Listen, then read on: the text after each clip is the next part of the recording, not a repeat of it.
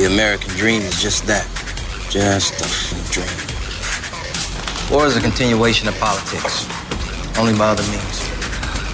Politics is a continuation of economics by other means. This is our bank. This is our war. And this is our plan of attack. Banks have become an essential threat to our democracy. So consider this justice. Thank you for listening to Revolution Radio, freedomslips.com, the #1 listener-supported radio station on the internet. Please help support this station so this battle can continue forward. Revolution Radio!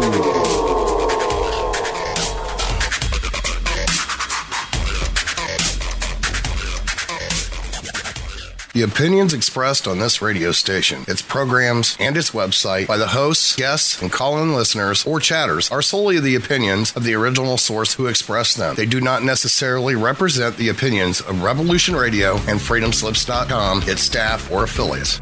You're listening to Revolution Radio, freedomslips.com, 100% listener-supported radio, and now we return you to your host.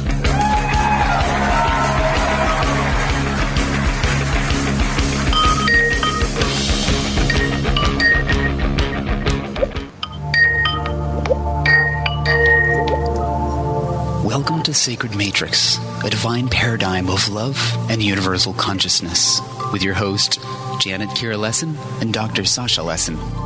Together, we transform the world. And now, here are your hosts, Janet Kira and Dr. Sasha Lessin.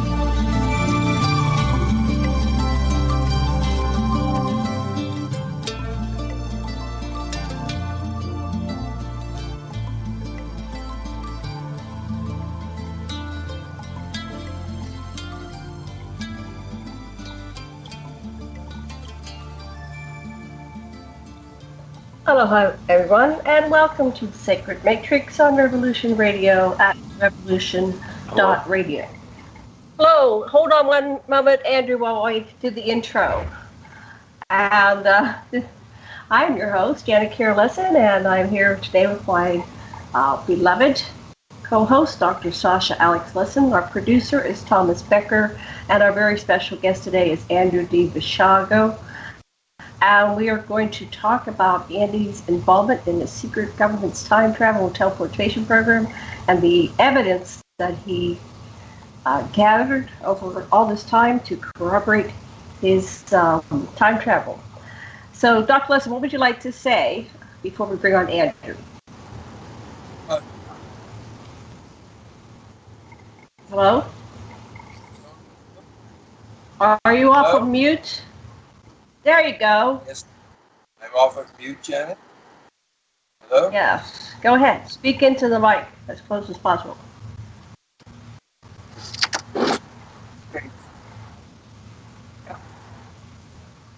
Having trouble hearing you. Are you talking? Yes. Okay. Go ahead. I'll try plugging in the... No, it's okay. It's just not coming in very well.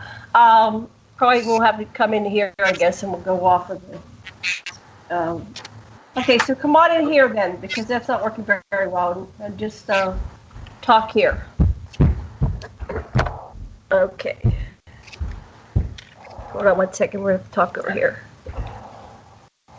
Okay, go ahead and speak. Okay, well, in the course of doing his own research, Andy has discovered some really important things about research and about evidence and about how we structure our, we're so limited in what is evidence, and we count things that are based on mistakes as though they're truths because they happen to be part of the popular notion. And Andy has got, by his own research, which is fascinating in and of itself, something that is really critical to our entire system of justice. And so we've got some questions here. Okay, 1 second. You want to just ask them as we're going through? But I can't, I'm so far, but yeah. Okay, anyway, Andrew, we're going to ask you questions sort course of this show. I wanted to see first if we can be heard. Ahmad, Thomas, can you hear us? I can hear you, Janet. I can hear you, Janet. I can hear Sasha. Y'all are fine except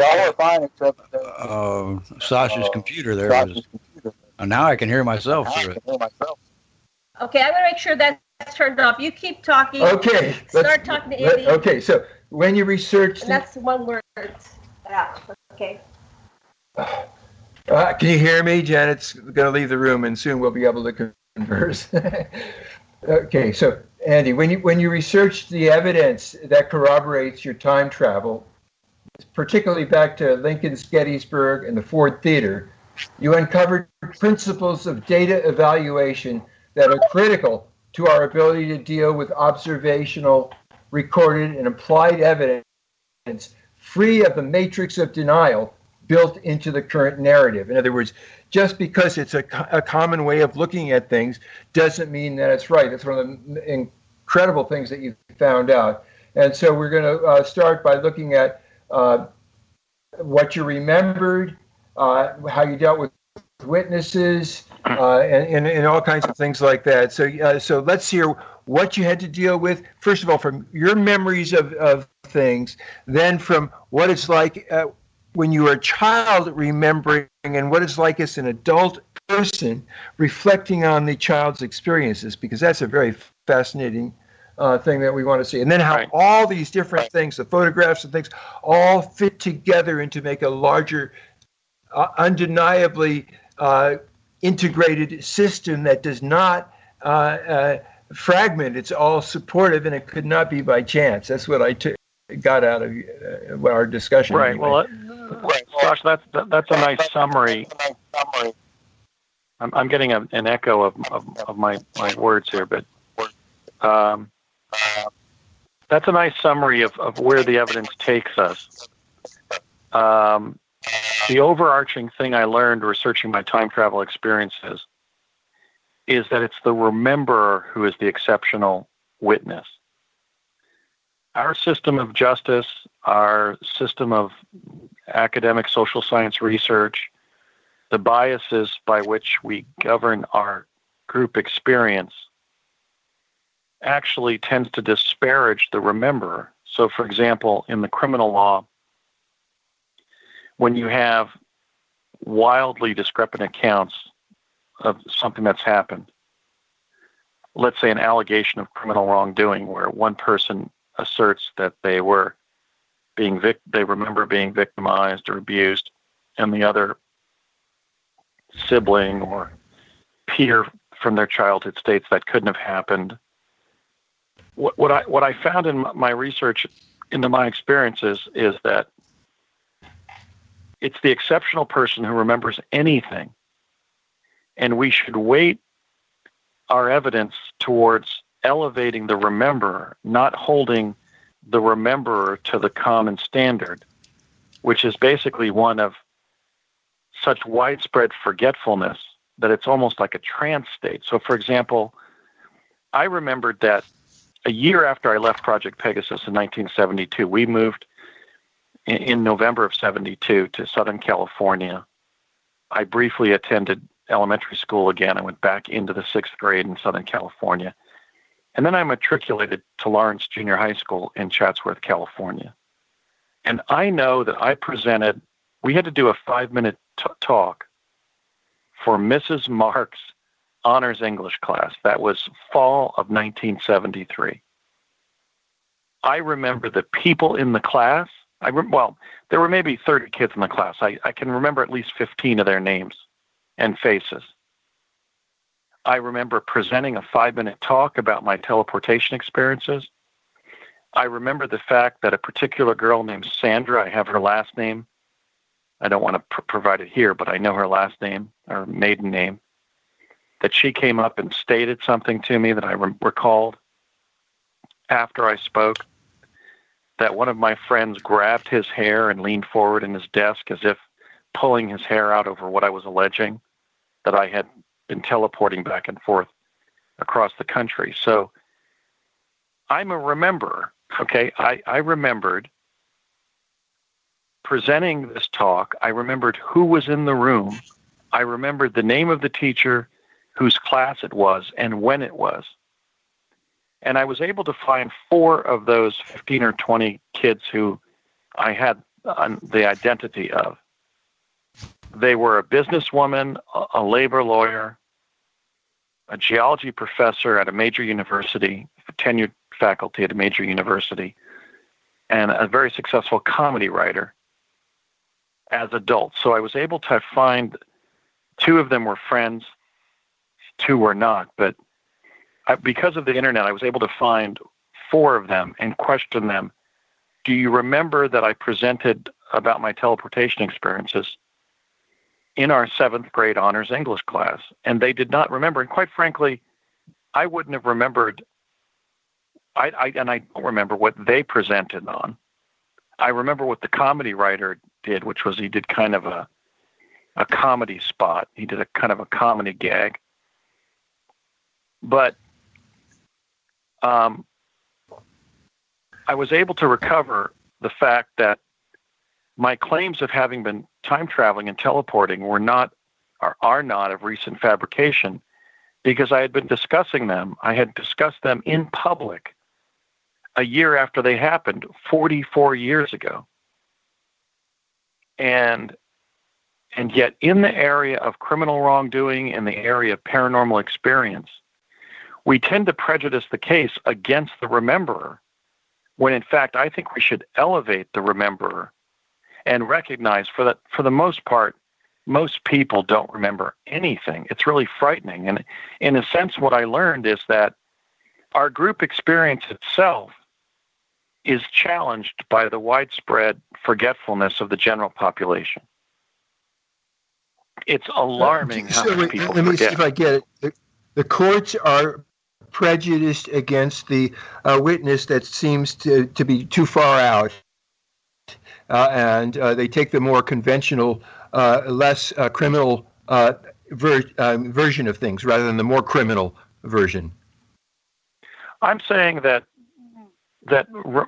memory should have a higher standing than it has in our system. We tend to construct the evaluation of evidence in a way that puts downward pressure on memory and upward pressure on consensus, when in fact I believe that consensus can often not be achieved, not because something didn't happen, but because most people are exceedingly poor rememberers. So, for example, let's say you have an allegation of children being victims of abuse or of witnessing a felony. The whole false memory foundation spinning of claims of government mind control, claims of sexual abuse in childhood, claims of people witnessing felonies, of neighbors and so forth, tends to discredit the rememberer, when in fact I think that it's the rare person who remembers anything, and so we should elevate memory and say, well, if this person remembers this, let's really respect that fact and go and take our analysis from that point and move forward.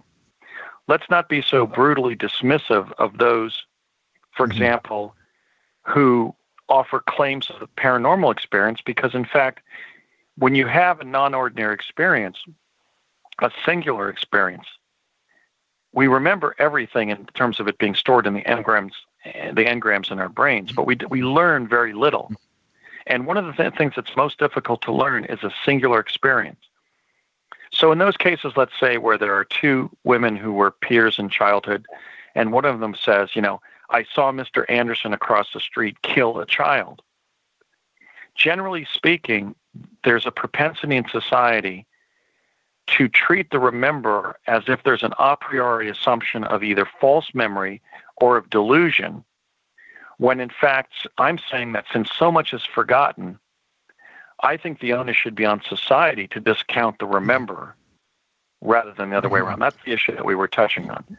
You make a lot of sense. In psychology, Andy, a guy named Ash did these experiments, some of which had people in the room, stooges, that were saying a line was different in comparison to another one. And some of the people, not only went along socially for what they thought was appropriate, but their actual perception was changed by their perception of what the common norm was.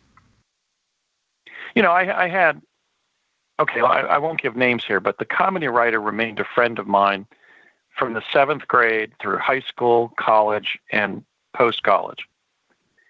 And when I came forward on Coast to Coast AM originally in November of 2009 with the first national account of my time travel claims, his response was, well, you know, I've known you for 40 years and you didn't talk about this.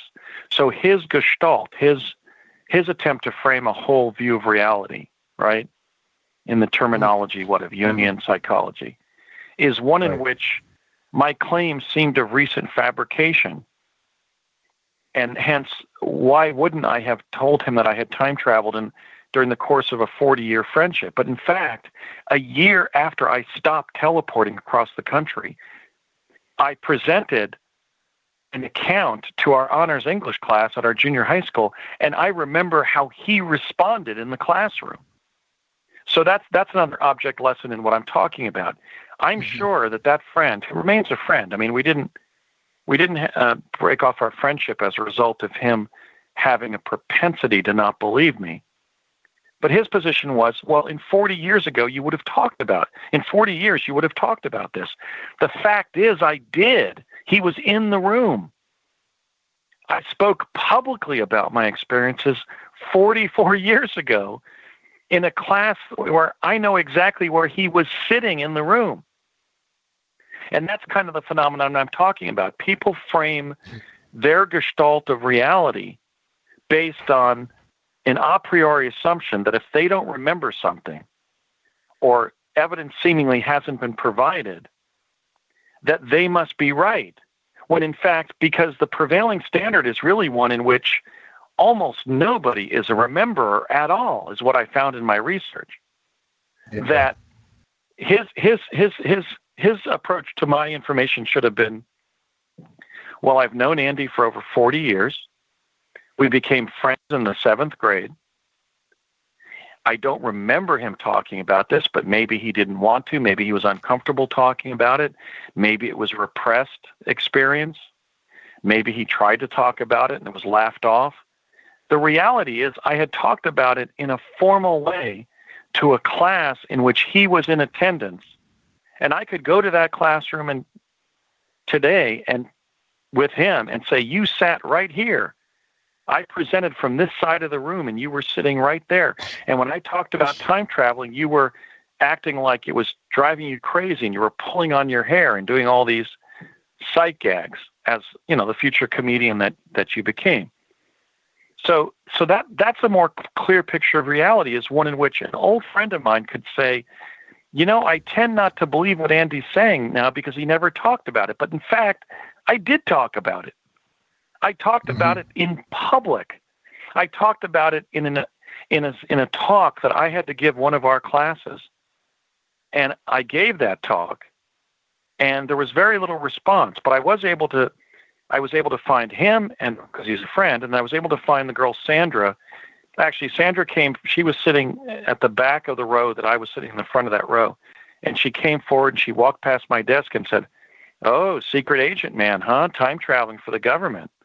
And then walked back to her seat. So I remembered, you know, what she had said in response to my talk.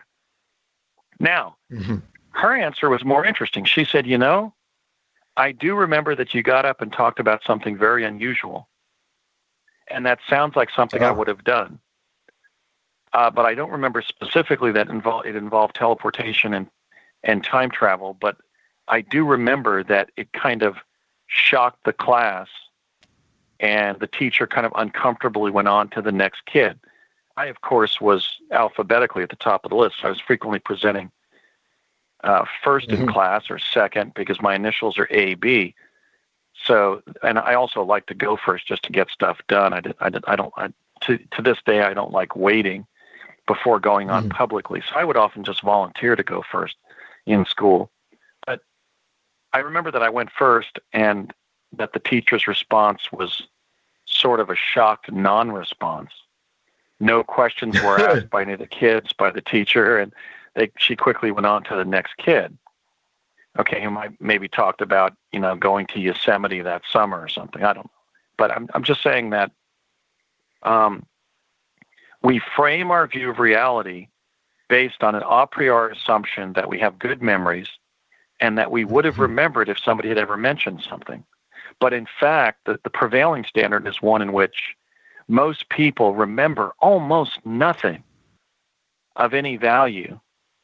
I mean, we have institutions, high schools, colleges, universities, graduate schools, to promote learning. Learning is just memories that you can tap.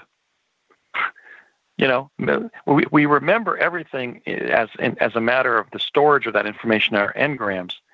It's learning that allows us to create the channel pathways to reach those engrams and access that experience. But Walter Penfield, the Canadian physician, found that if he stimulated portions of the brain with an electrode, the person experienced the original experience down to the aroma of, walking past somebody's kitchen window and smelling the aroma of what they were cooking in their kitchen. In other words, the whole experience came back. So everything's up there, but there's very little learning going on. And I think that should actually inform our understanding of the law of evidence in courts of law. It should inform our investigation of the paranormal, and it should inform our understanding of what reality is. Because the bottom line is some of the people with the most unusual stories are just the good rememberers. I mean, that's the bottom line is that if somebody is remembering something, since we know that all experienced phenomena in the brain have to have a stimulus, that in and of itself should have standing. Not that there should be an a priori assumption that the person should be believed, but there should be an a priori assumption that the person not be discounted. I call that objectified open-mindedness. That we should make open-mindedness an intentional practice because the common standard is so low. Most people don't learn very much. You can literally hold a meeting and isolate a social interaction with somebody and give them extremely specific information. And 1, 2, 5, 10, 15, 20, 25, 50 years later, they're not going to remember it. That's what I learned in my research. Because I have a superb memory and I was able to go. I went all the way back to kindergarten. And I found people I had gone to kindergarten with. I brought that all the way forward into law school and graduate school. And I realized we have an understanding of what normal is, of the things that are believable as to what's happened to our common culture. But there's very little learning going on. And so, in fact, I think there's strong support for what Daniel Goleman, the Harvard psychologist, called the social trance. It's almost as if the common social standard is one of trance rather than of sapience. Most people are not aware most of the time. Yeah. I can think of a recent example. Nobody is noticing that kids are not growing up the way we grew up. We grew up in the United States at a time when there were still fields and woodlands near our homes. Even kids in cities sometimes had open fields near where they lived, and abandoned fields, for example. So children today are growing up in no contact with nature. They've never gone into the woods and picked up a turtle or found a frog hopping across the grass or seen a rabbit running across the grass. And nobody's commenting on the fact that they're growing up neurotic compared to the previous standard of what childhood was, where kids spent most of their time outdoors. Kids are now spending most of their time indoors on their digital devices, communicating with video games and each other, completely isolated from nature. I look back and I asked myself, I actually went on to the internet and I found that I rode my bike 3.6 miles to that junior high school. Today, kids are driven, they're chauffeured from their homes to their junior high schools if the junior high school is 2 blocks away. I was biking 7.2 miles a day, 5 days a week, to attend that junior high school. I was sometimes walking that distance when I didn't take my bike. How many kids today are walking 3.6 miles to school? I'm just saying, but I use it as again as an object lesson to say, well, in a sense, we've forgotten what childhood was, what childhood included, the improvisational dimension of childhood. I remember my dad saying that during the Depression, they would take the wooden frame off of a Model A Ford and cut it down the middle, and that produced 2 hockey sticks. They would then polish, they would then put some tape around the end of the stick, and that was their hockey stick. So where is the improvisational dimension of childhood? I remember improvising toys like that. There's no improvisation. There's no problem solving. There's not very much exercise. Many of the kids are leaving high school obese, but they're also being cut off from sort of an authentic experience of reality for an artificial one that's been programmed into video games and into the digital infrastructure that they're being raised in. But I think that's going on completely unexamined because, for the most part, their parents have forgotten what their childhood included. That's what my investigation into my non-ordinary experiences in childhood showed me, is that there were specific things that happened that nobody in a particular peer group remembered except for myself. Or there was a retelling that transposed who did what, who said what, etc. That was very common. Mm-hmm. Mm-hmm. So that's what we were talking about when you raised this point, is that we have put the onus on the rememberer, when in fact we should recognize that if somebody's remembering something, if they've learned it, that's significant. That should have a higher standing than it does in the law of evidence and in our own presumptions about what normal is or what the world includes. How do you make that happen in a social way? You have to bring a lawsuit, or what do you do to make that a judicial point? I don't know. I certainly can say that in the criminal law context, when there have been allegations of witnessing felonies years before, there has been a whole industry that's sprung up suggesting that that's the fruit of false memory. Mm-hmm. I think that was bogus. I think that missed the boat. That missed the problem. I think that after I've done my investigation into going all the way back to childhood regarding my non-ordinary experiences, I'm left with the belief that I think most of the time people suddenly come into the possession of traumatic memory. They're describing things that have actually really happened.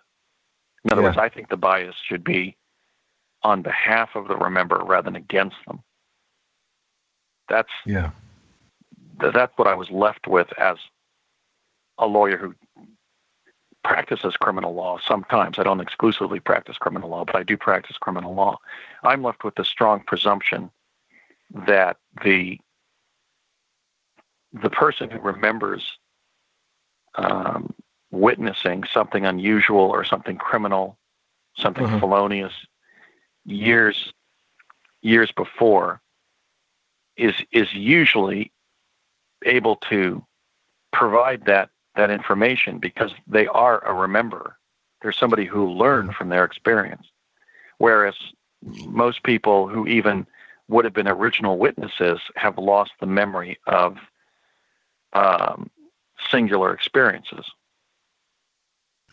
Wow. I can tell you as a psychotherapist, once you allow a person's dominant social personalities to stand aside and listen to their inner child in therapy, the child remembers why he or she developed the defensive forgetting, that it's not accidental, but it's a protection of the individual's integrity when they're a child, often.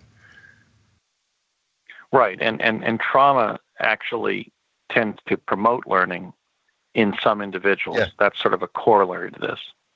So that where the presumption would be, well, the teller of the tale is deluded, they're mentally ill, they're bipolar. There's all this name-calling against the rememberers. I think that has to shift. We have to say, wait a minute, since most people are not remembering, the fact that the person has anything to share from so many years ago could in and of itself be significant. Mm-hmm. Not necessarily always true, but certainly not to be as easily derided as it is. Wow. Thank you. This is really great stuff, Andy. Yeah. I mean, it goes way beyond your stuff. It applies to everybody, to our whole system, yeah. Right. So now we've started the broadcast with where we were going to end it. So maybe I can work backwards. And we were talking about the fact that I'm going to be giving a talk at Stargate to the Cosmos in Albuquerque, New Mexico, which you and Janet are organizing for late October of this year, called Proving Project Pegasus. There are still individuals who claim that I haven't proved my experiences. Well, he's made all these claims, but he hasn't proved them. That is not true, and that's part of the social trance we're living in. I have performed a 10-year proof of my experiences, complete with providing information in the public domain in real time that could not have been fabricated, that has later proved to be true. So I thought during this show we would go into some of those data points. Cool. With your permission. Yes, please do. I'm sorry if I jumped the gun and got to the conclusion, but that was the part that excited me. Right. It's kind of maybe good to underscore that's where it all leads, is to the fact that, I've been investigating my experiences since around the year 2000, so for almost 20 years. And I at this point, the kind of blanket incredulity that claims as far out as mine get, at this point, I think is entirely specious. Mm-hmm. It's entirely specious because there is no standard of group memory. So I think that when that person, when a particular person shares an unusual memory, a claim of wrongdoing, a claim of some kind of injustice having been waged, a claim of paranormal experience, wherever it has any gravity, certainly personal gravity for the claimant, my bias now is to really not necessarily believe the person ab initio, but at least listen, because I think that gravity has its own significance. So what did I do to prove my time travel claims? Well, the first thing I did is I went to the project principals. I had conversations with my father, who was a project principal. He was the chief technical consultant between Parsons and the CIA on teleportation, having repeated Tesla's teleportation experiments at the Edison labs in the 1950s and 60s. I went to Courtney Hunt of the CIA, who was time traveling in Project Pegasus. I called Dr. Harold Agnew in 2000, and he said, well, no, you're mixed up. I said, what do you mean? He goes, you're mixed up with the facts. And I said, how so? And he said, the teleportation project wasn't at LANL, namely the Los Alamos National Laboratories. It was at one of the other labs in New Mexico. So keep on digging. Now, in 10 years from that statement, the year 2000, by 2010, Dr. Agnew was telling Ralph Steiner, the science reporter for National Public Radio, that I was telling tall tales, because by then he realized I was making a case. I was actively investigating a classified project that I had been on that he had led. And so suddenly he was back, over 10 years he began backtracking and even denying that he had admitted to me that there was a project. I called, well, and let me actually describe what happened with that information. So I called Agnew in 2000. He admitted that there was a teleportation project. 10 years later, he had migrated into a defensive position where he was telling Ralph Steiner, the science reporter for National Public Radio, that I was telling tall tales. Well, Ralph chose to believe Dr. Agnew. And that's a volitional decision that he made and that a lot of people who work professionally in media make. They choose to believe and adhere to officialdom and repress and deny the independent claimant, when in fact our country was founded in the spirit of independence and of individual responsibility. So that's what happened. Andy, could it also be that they know that their job is on the line, and if they're sympathetic with something too far out, they're going to harm their careers? There is that too, Well, Ralph, at least originally, was talking about doing a piece about my experiences for NPR, and he spent about 100 hours on the phone with me. And then he was later targeted, and he assumed that it was because of interactions he had with astronaut Edgar Mitchell. But I'm also an American astronaut and chrononaut, and certainly anything I shared with Ralph was as controversial as what astronaut Edgar Mitchell shared with him. But again, he believes that Mitchell and I are different in kind, when in fact Mitchell was only somebody identified as an American astronaut by NASA. I was an American chrononaut and astronaut in my Mars experiences, but not officially identified. So even Ralph's understanding of what happened to him in terms of later targeting for the investigative reporting he was trying to do about some of these unconventional time, space, and space-related subjects was colored by an adherence to officialdom. He believed that he had been targeted because of his interactions with quote-unquote astronaut Edgar Mitchell rather than quote-unquoted astronaut Andrew D. Basiago. You see, again, there are a set of social understandings in place that don't cohere with reality. That's what I discovered. Right. And there's no so everything that Agnew admitted ended up migrating into a much safer position 10 years later when I had, the science reporter for NPR interested in my claims because they're true, and I wanted to see them reported on NPR. But he chose to believe Agnew's accusation against me that I was telling tall tales rather than accept my evidence, rather than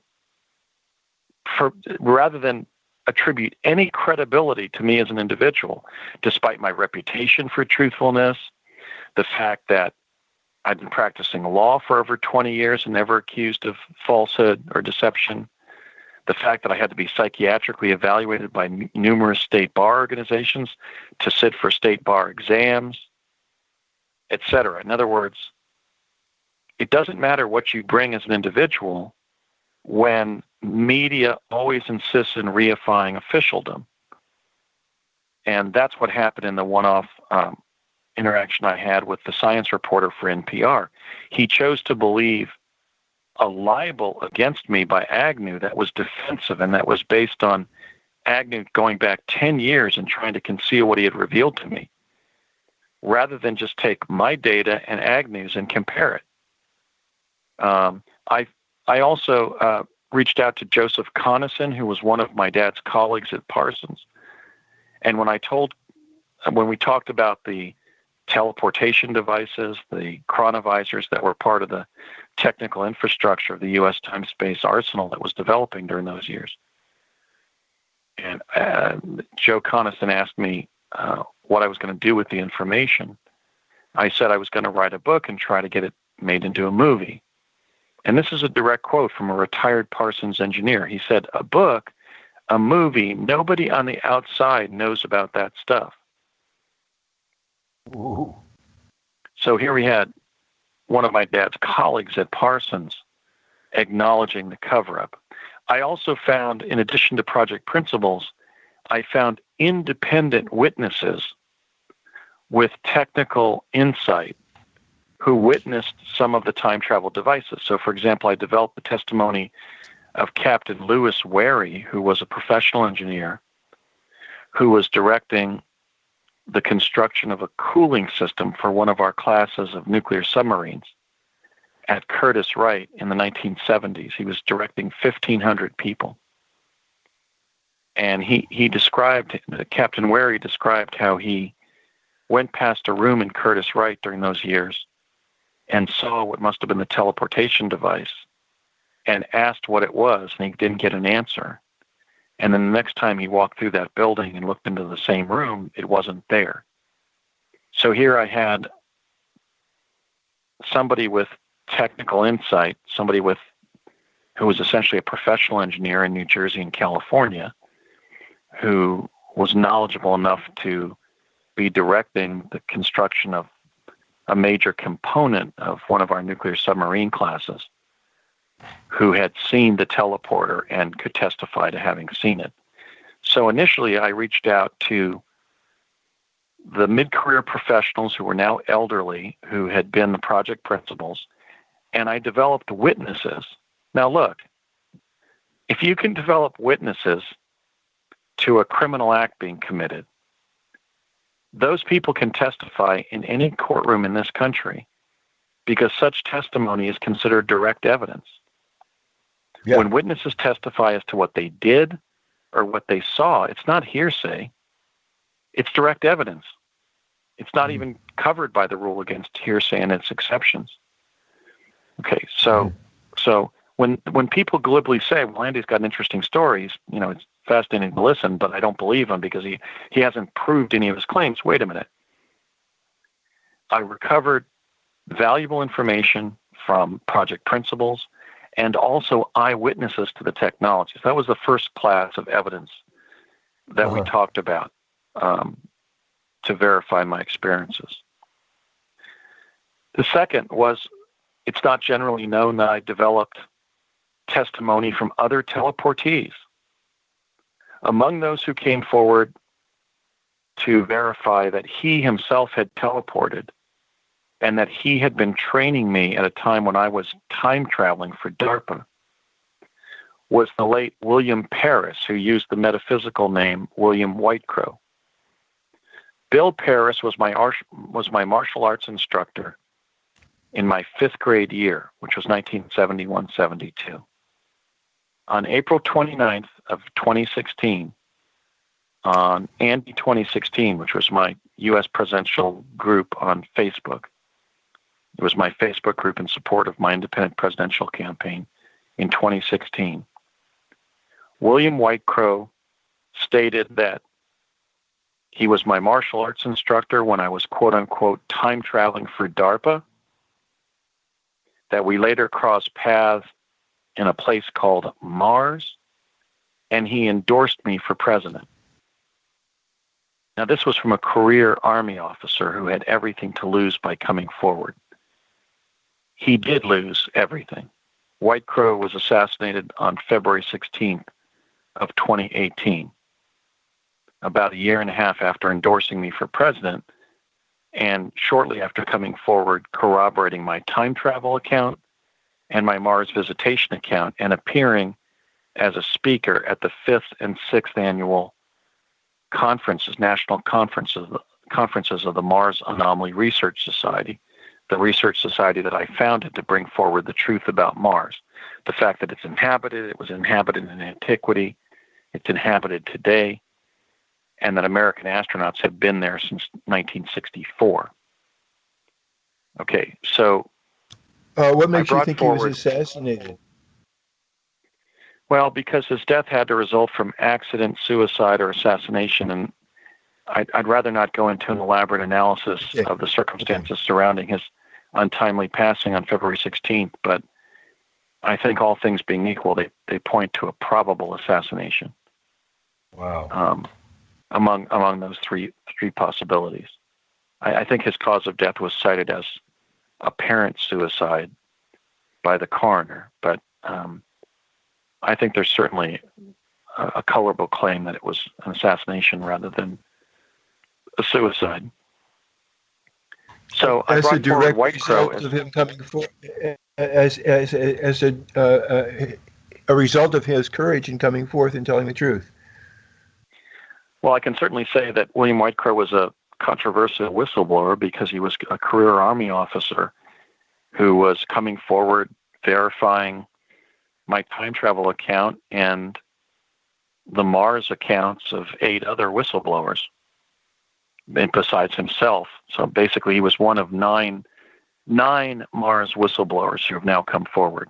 Wow! From the jump room. 9 people. No, well, no, actually, there's more than that. But those are just there are 9 whistleblower accounts that affirm the existence of the Mars jump room program. There are several other space claimants whose experiences seem to implicate them on Mars, but I don't, for various reasons, I don't include them in the sort of canon of those who I can say I'm certain were part of the jump room program for one reason or the other, either because of their testimony or because I worked with them. But I don't think we can discount the possibility that William Paris was assassinated because he was a career Army officer of some distinction who was coming forward with the most controversial evidence. Okay, so when they say, well, nobody else has come forward, it's not true. He was my instructor, he was time traveling himself, and we crossed paths on Mars. Okay, I also brought forward Mark DePrimo. Mark grew up in my neighborhood. We were not in the same grade. He was 4 grades ahead of me. But we went to the same elementary school. We skated on the same pond when it froze every winter. Played hockey together on that pond. And we went to the same church. We went to the same Sunday school program at the same church. Mark came forward to testify on Truth Frequency Radio with Chris and Cherie Geo several years ago, that he places himself with me and 4 other boys in the Baton Memorial Building in Santa Fe, New Mexico, where we were off in a corner of a hallway there, examining the Mercury space capsule of Alan Shepard. And he knows he didn't get there through plane, train, or automobile or hitchhiking. In other words, Mark could not remember teleporting, but he remembered running through that building with 5 other boys, one of whom was me, and our interactions while we went up to this very tiny space capsule. The Mercury space capsules were tiny. There was also a heat shield on it that we touched. It had holes in it. Mark remembered how somebody made a comment about maybe we shouldn't be touching it. Maybe it's radioactive. So I said, Mark, did you ever travel to Santa Fe at that age? By plane, by train, by bus, by automobile, by hitchhiking, by walking, by riding a bicycle? No. Well, but you were there, right? Yes. And so Mark publicly testified that he was in Santa Fe with me and several other boys from our school at a time when we were supposed to be at school in New Jersey. Here we are in a hallway of a public building in the state capitol complex, the New Mexico State Capitol Complex in Santa Fe, New Mexico. What were we doing there? We were there because we had teleported there. And we encountered that space capsule, as did an employee of the state government there. During my second of 3 major fact-finding trips, I spoke to a woman named Kathleen who reminded me of the presence of that space capsule in the hallway. Well, Mark corroborated that memory. He says, yes, I remember. I could take you today right to that building and where it was in the building. It was out in the hallway on public display. Okay, there was also an individual who approached. Let me just get this thing about Mark. That's what he remembered. You remembered running around with him, and he was an older kid. You remember it, and he doesn't remember how he got there, but he remembers being there. Do I have you right? Right. In other words, I remembered the fact that it was just another teleportation from Curtis Wright, which I was doing regularly. But Mark was not teleporting regularly. He must have just been groomed for that one jump. But he remembered running through the state capitol complex and through that building. We were kind of almost like in this primal, as an anthropologist, I think you could explain this, but as primates, as young male primates who had just teleported across country, we were kind of roaming the countryside in kind of like this almost out of control gallop. Maybe that's a primate attack, I don't know. But we were actually slipping. The floor had been polished. The floor had been cleaned recently. The marble floor of those hallways had been scrubbed recently. So we were actually slipping and sliding inside the building. But we were kind of, 6 young males from New Jersey who had teleported there, and we were just sort of running across the grounds there, and we ran into that building and through the building, and we stopped when we encountered the Mercury space capsule that Alan Shepard took into space. So Mark couldn't link back and remember the teleporting, but he remembered that romp, and he remembered being in Santa Fe, and he remembered encountering the space capsule. And he was comparing that memory against memories he had of going to the Smithsonian Institution in Washington, D.C., and he realized it was not the same period of his life that he went to the Smithsonian, and he realized it was Santa Fe. So he had basically a non-ordinary memory of encountering one of the Mercury space capsules in a public building in Santa Fe, New Mexico, when he was supposed to be going to school in New Jersey. Right. So that was corroborative of my time travel claim and the claims. And I remember that episode. It was, I think, in the summer of 1972. So then I was contacted by a young actor named Ethan Tudor, somebody with substantial professional credits as an actor in television and motion pictures. And he gave me testimony that some of his credits in the IMDb database, that's the leading professional database for actors, that's the International Movie Database, I believe, were contrived to conceal classified work he had done for the government. That he has many credits to his name, but that some of them in his IMDb database listing were contrived because he knows he was doing classified things for the government rather than TV or movie shoots per se. So I said, well, tell me what you remember doing. And he said, I was teleporting, just like you've been describing in your radio interviews. And I said, between where? And he said, I don't know why, but it was mostly between Pasadena, California, and Langley, Virginia. And I said to him, Ethan, do you realize the significance of what you're telling me? And he said, no. I said, Pasadena, California is where Parsons is. Langley, Virginia is where the CIA is located. And my father developed teleportation in a program that had reporting requirements to the CIA and was the principal technical liaison between Parsons and the CIA on the very thing you're describing. I said, did you know that? And he goes, no. I haven't heard enough of your interviews to learn that. I said, yes, my dad was the point man between Parsons and the CIA. And I said, when were you doing this? And he said, in the 1980s. And he was about 10 years younger than me. He was born in the 70s. So it looks like he was another child that they brought into the teleportation activities, but he was able to link up Pasadena and Langley, which was the old Parsons CIA connection. So there's another example of somebody that I didn't work with. He wasn't from the old neighborhood in New Jersey, so to speak. He was, in fact, a Californian. But a good decade after I began teleporting, he had teleportation experiences linking literally the cities where the principal defense contractor involved and the principal U.S. defense agency involved or intelligence agency involved are located. So the second form of evidence that I developed to prove my claims was I developed the public testimony of other teleportees.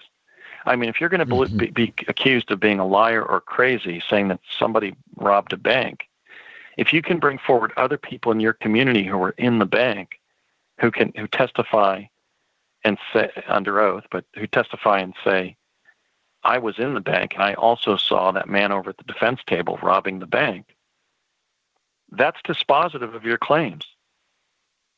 That's dispositive of the prosecution's case against the defendant. People go to jail in our country every day because of evidence like that. So the second form of evidence that I developed to prove my claims, to prove Project Pegasus, were the independent claims of other teleportees. Even when I reached out to the kids in my immediate group at my grammar school in New Jersey, there were about 5 or 6 that I found. All of them acknowledged the presence of the Montauk chair in the art lab where we had our specialized schooling. The Montauk chair is a time travel device. It's basically a magnetic transducer that so amplifies human psychic performance that it boosts the human mind forward in time, and you pre-experience a moment in your own subjective future. Okay, so when I found the immediate kids I was trained with in New Jersey, every one of them remembered the presence of a chair that we would sit in and visit our future. Oh, you got to hear that music. We got to come back. I want to hear more about the Montauk chair. We have a 5-minute break now. We'll be back in 5.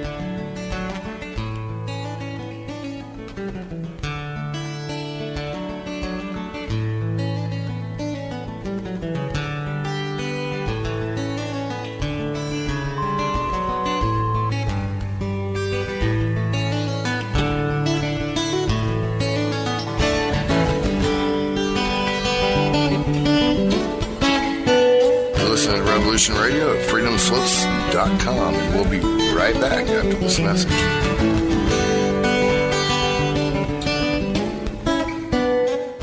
You need some more speed records in this day and age. You need coverage.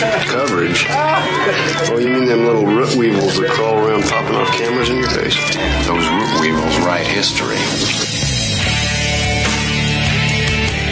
Many of you know that quote by Jack Nicholson in A Few Good Men. You can't handle the truth. Well, you can, and Event Horizons will give you those truths. So when you're mad as hell and not going to take it anymore from that memorable CNN network, you'll know just what to do. We will draw you in and become your news addiction at Event Horizons. Join us Monday through Friday from 10 a.m. to noon Eastern Time at freedomslips.com. At Revolution Radio. Our world team members are Dennis Fetcho, John Ilias, David Dunger, Hyla Cass, MD, Melanie Richton, Jim Mars, Paula Harris, John Trallo, Maria Payan, Christopher Husser, DODDS, Jonathan Orchard, and me, your anchor, Dr. Robin Falco. If you decide not to volunteer, it will not be held against you in any way. Sounds dangerous. It is. Very dangerous. Count me in. And that's right here, Revolution Radio, freedomslips.com, where information never sleeps.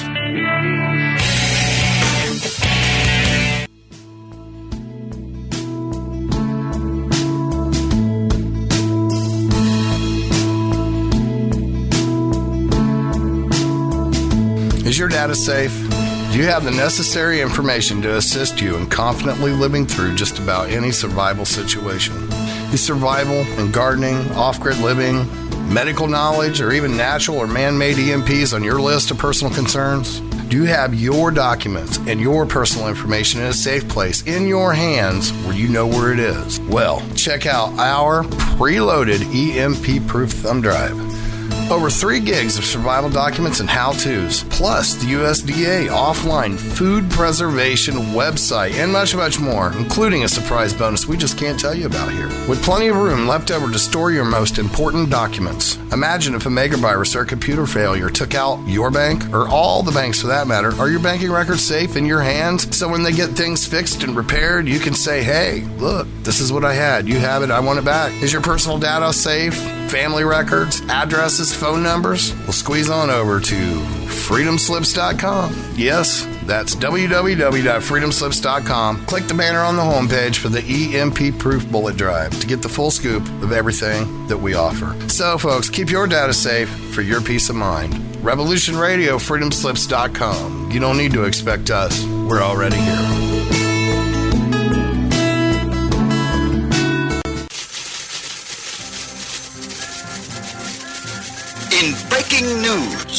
A visiting Syrian diplomat reported today that their population is evolving rapidly and advancing into a fifth-dimensional consciousness. They are seeking peace with all cosmic cultures, which may mean that the Earth will be asked to join the prestigious Galactic Federation of Light Alliances. Please join Debbie West and Michael Hathaway on Lost Knowledge, Saturdays, 3 p.m. Eastern Standard Time in Studio A, for the latest breaking news on the Star Visitors' peaceful contact and the ongoing project of cleansing the Earth. This is the people's war. It is our war.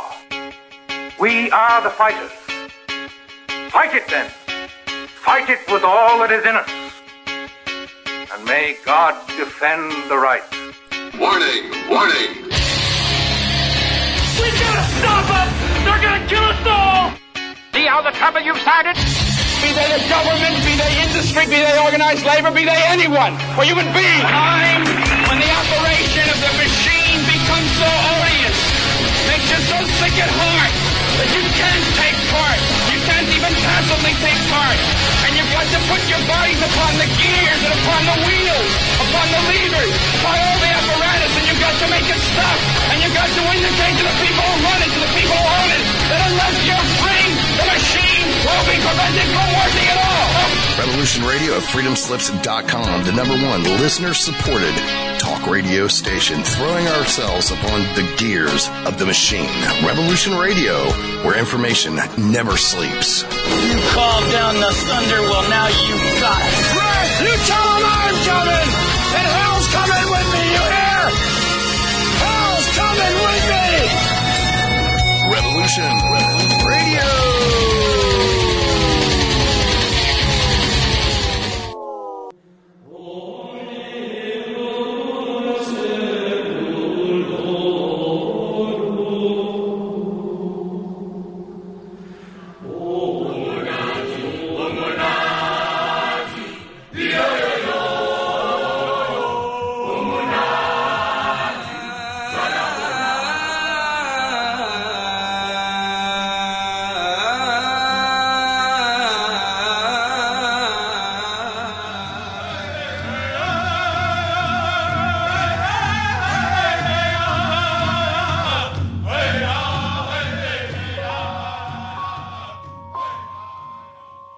Join Revolution Radio every Wednesday, 8 p.m.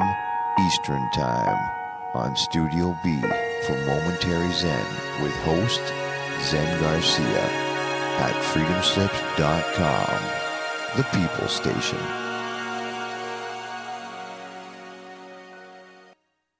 The opinions expressed on this radio station, its programs, and its website by the hosts, guests, and call-in listeners or chatters are solely the opinions of the original source who expressed them. They do not necessarily represent the opinions of Revolution Radio and freedomslips.com, its staff, or affiliates. You're listening to Revolution Radio, freedomslips.com, 100% listener-supported radio, and now we return you to your host.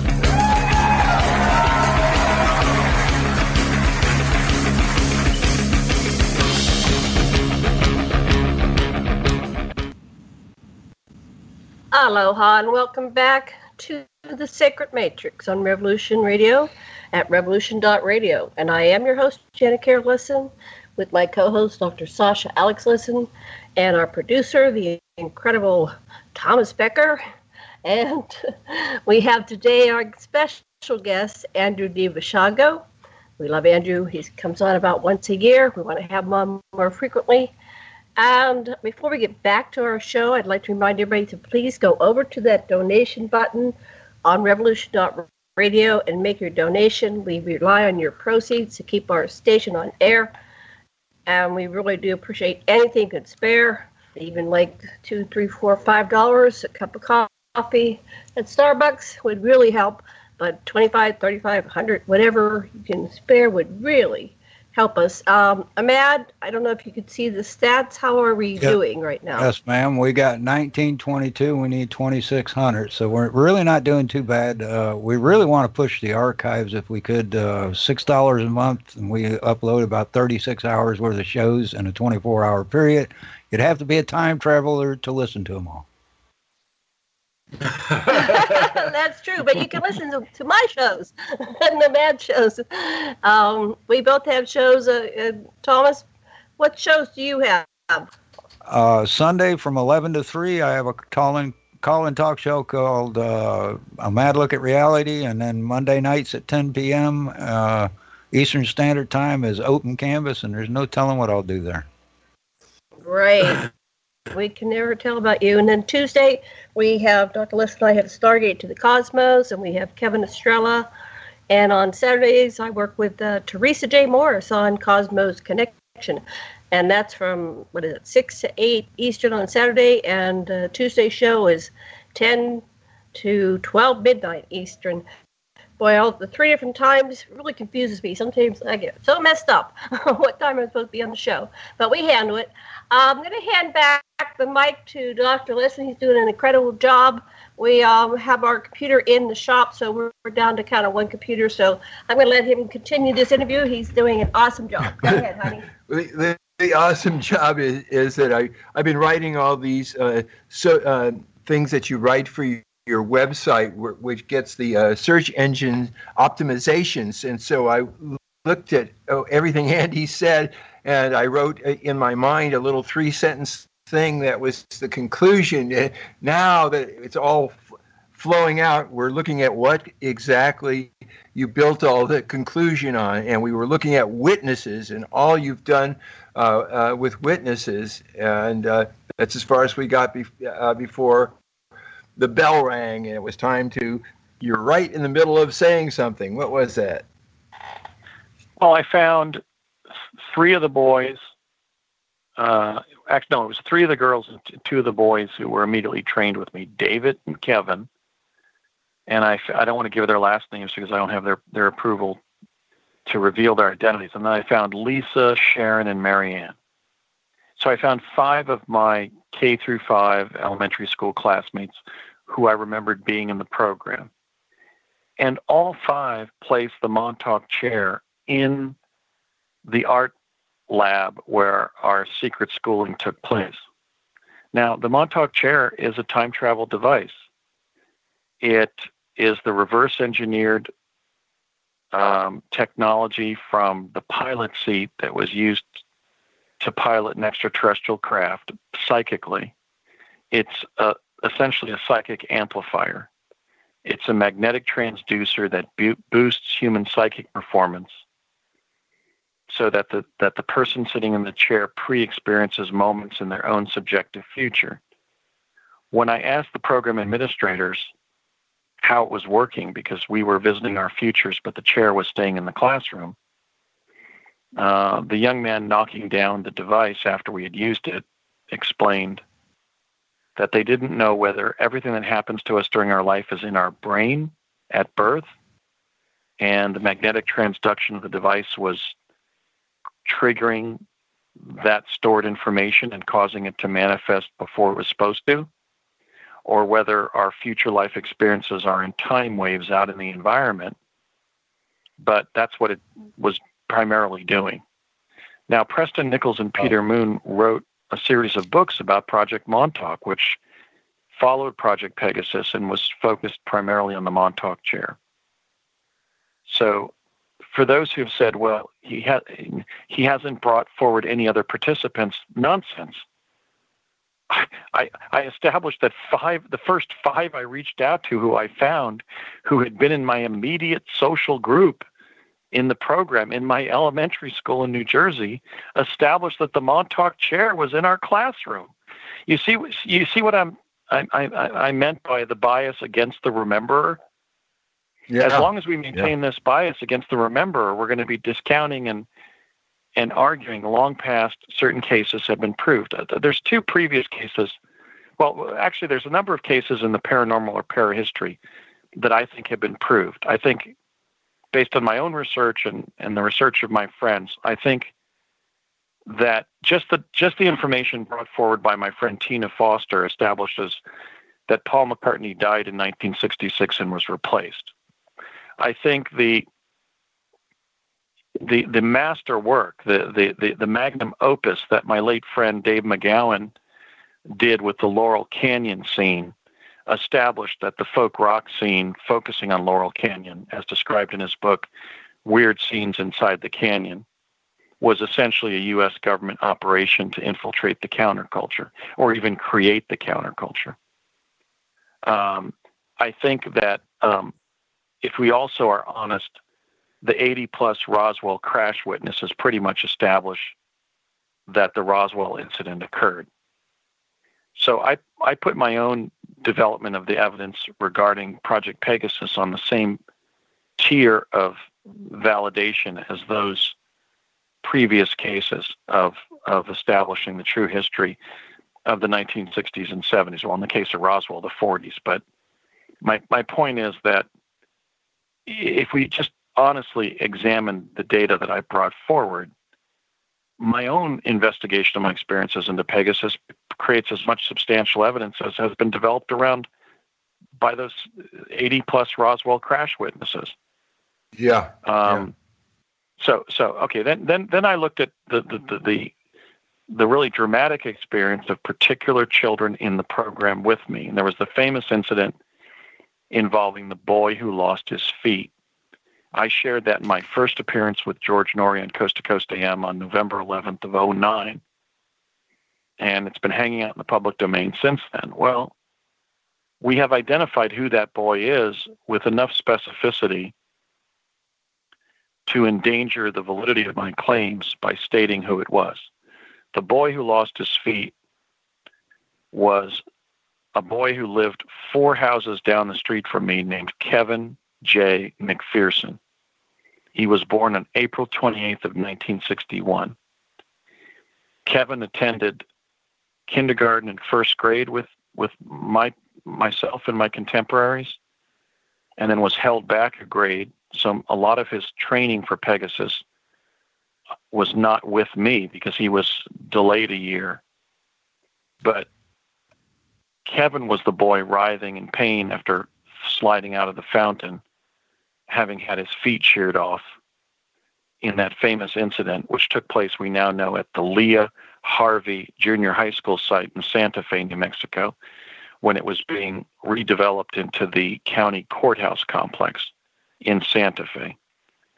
When I found Mark DePrimo, the older child who I had gone to school and nonetheless gone to school and in church with and played afternoon hockey with in the winter and so forth, Mark remembered that Kevin had lost his feet. And I remembered one of my brothers confronting me at the dinner table that looks like your friend Kevin lost his feet playing too close to the railroad tracks. I also remembered an incident in which I was standing in one part of the school playground, and a little girl came up to me and whispered in my ear, look at Kevin, he's got fake feet. And I looked across the front yard of the school, the front playground area of the school, and Kevin was bounding around on his prosthetic feet, I guess a kind of a rubber grommet on the bottom of the feet. So that, I wasn't just alleging, that, mayhem occurred to one of my peers in the program. We've identified who was injured. I spoke with Kevin, and at a time when we did not discuss the loss of his feet, but Kevin had, of the 5 kids in the program in my immediate group that I found, Kevin remembered teleporting. But then I was unable to engage him in any conversation after that, and also contacted 2 of his brothers. I'm off, Janet. Janet, help me. Let me get back. Like this time. We did. Please. Back. I'll try and get him back. Thank you.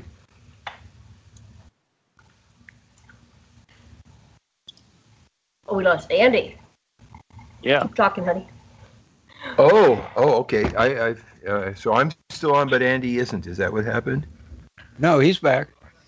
I'm back. Okay, we're all back. Okay, right. So for those who say, I wasn't developing the evidence that I developed publicly, in fact, kind of like, oh, well, he made these claims, like this dramatic claim of the boy losing his feet, but then didn't follow up. I did follow up. We've identified who the boy was. Now, when Kevin comes forward, hopefully we can secure his cooperation in revealing that he has prosthetic feet, if in fact it's the Kevin that was in the program. So just on the level of like the social environment, the social hierarchy or network that I had contact with during those years in the program, I've done a lot to bring forward participants.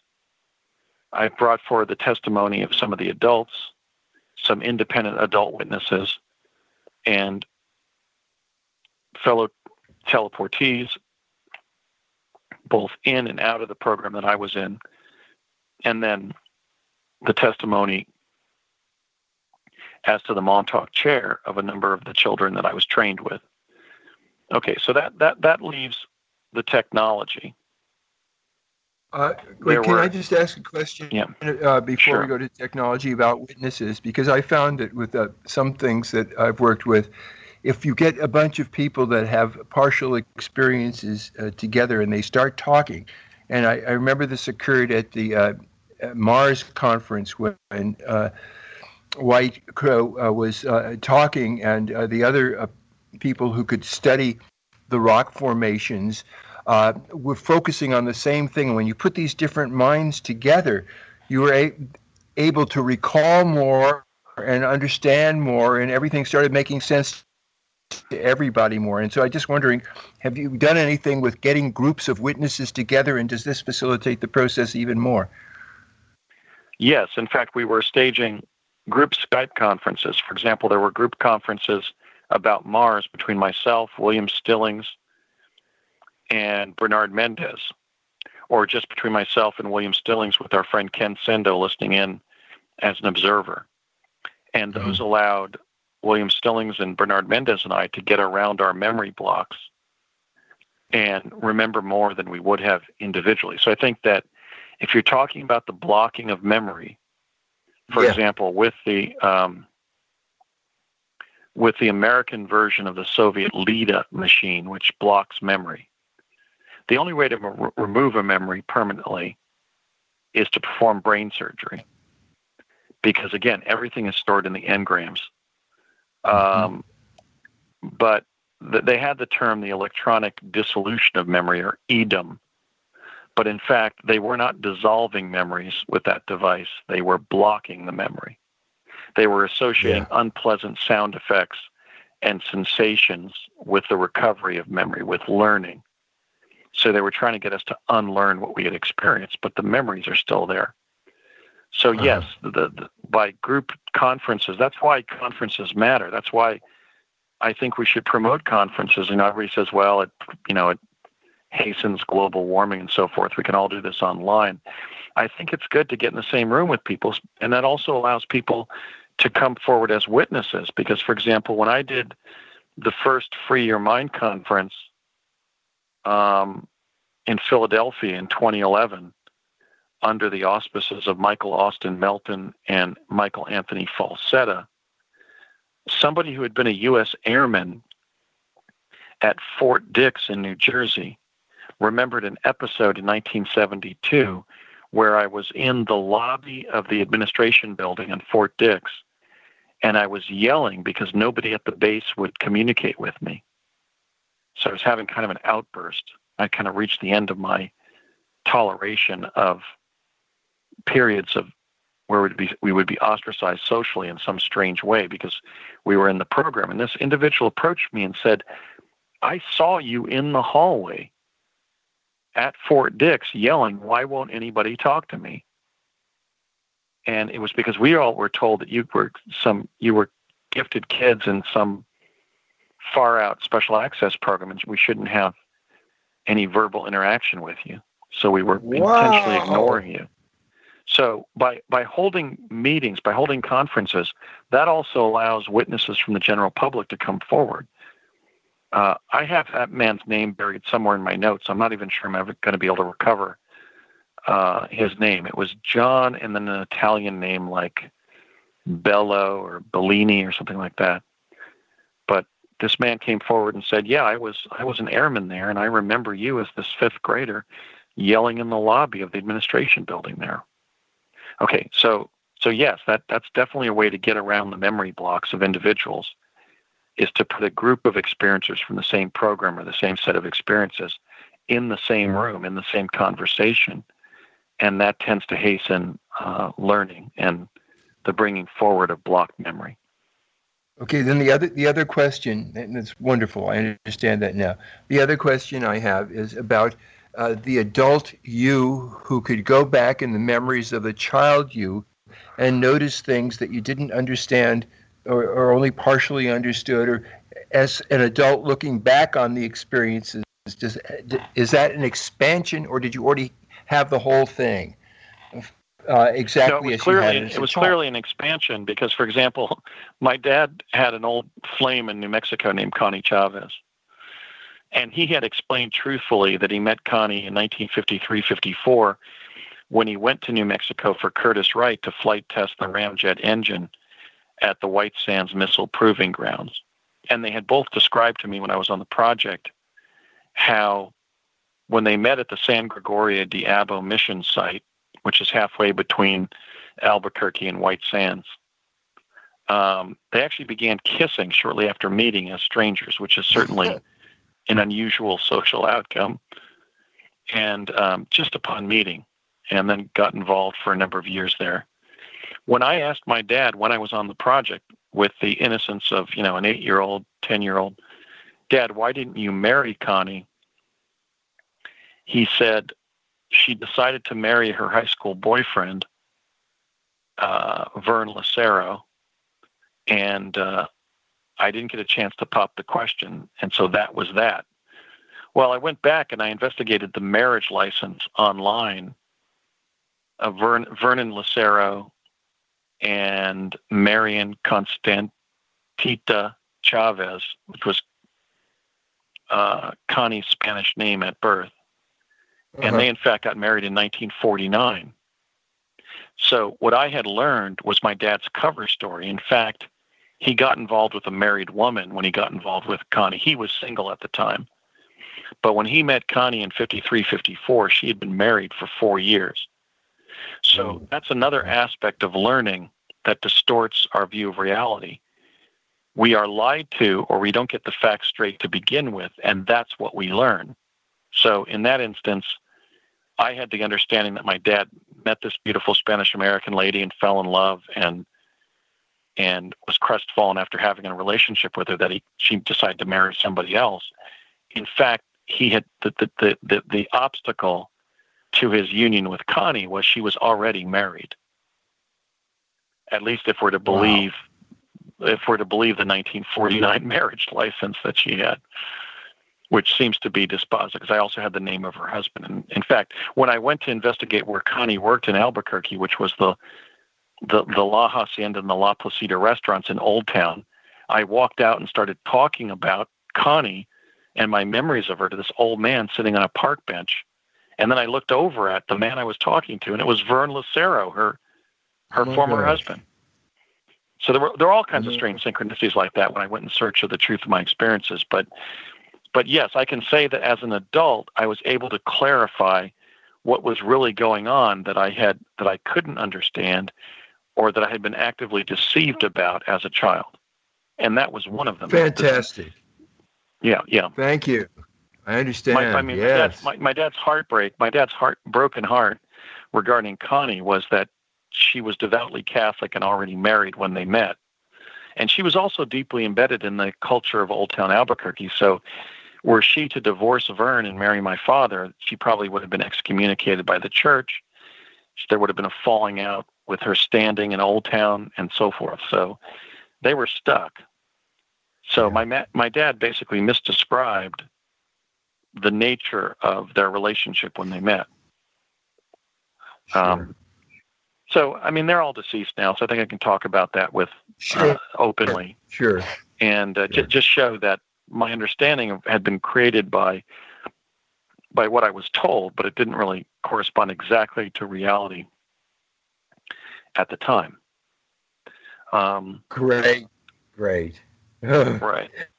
Okay, that's great for witnesses. Okay, and so on to the next one. What other type of evidence? You want to do the documents or the photos, or what would you like to do? I'd like to go into proofs involving the technologies that I could not have faked. Technology. Okay.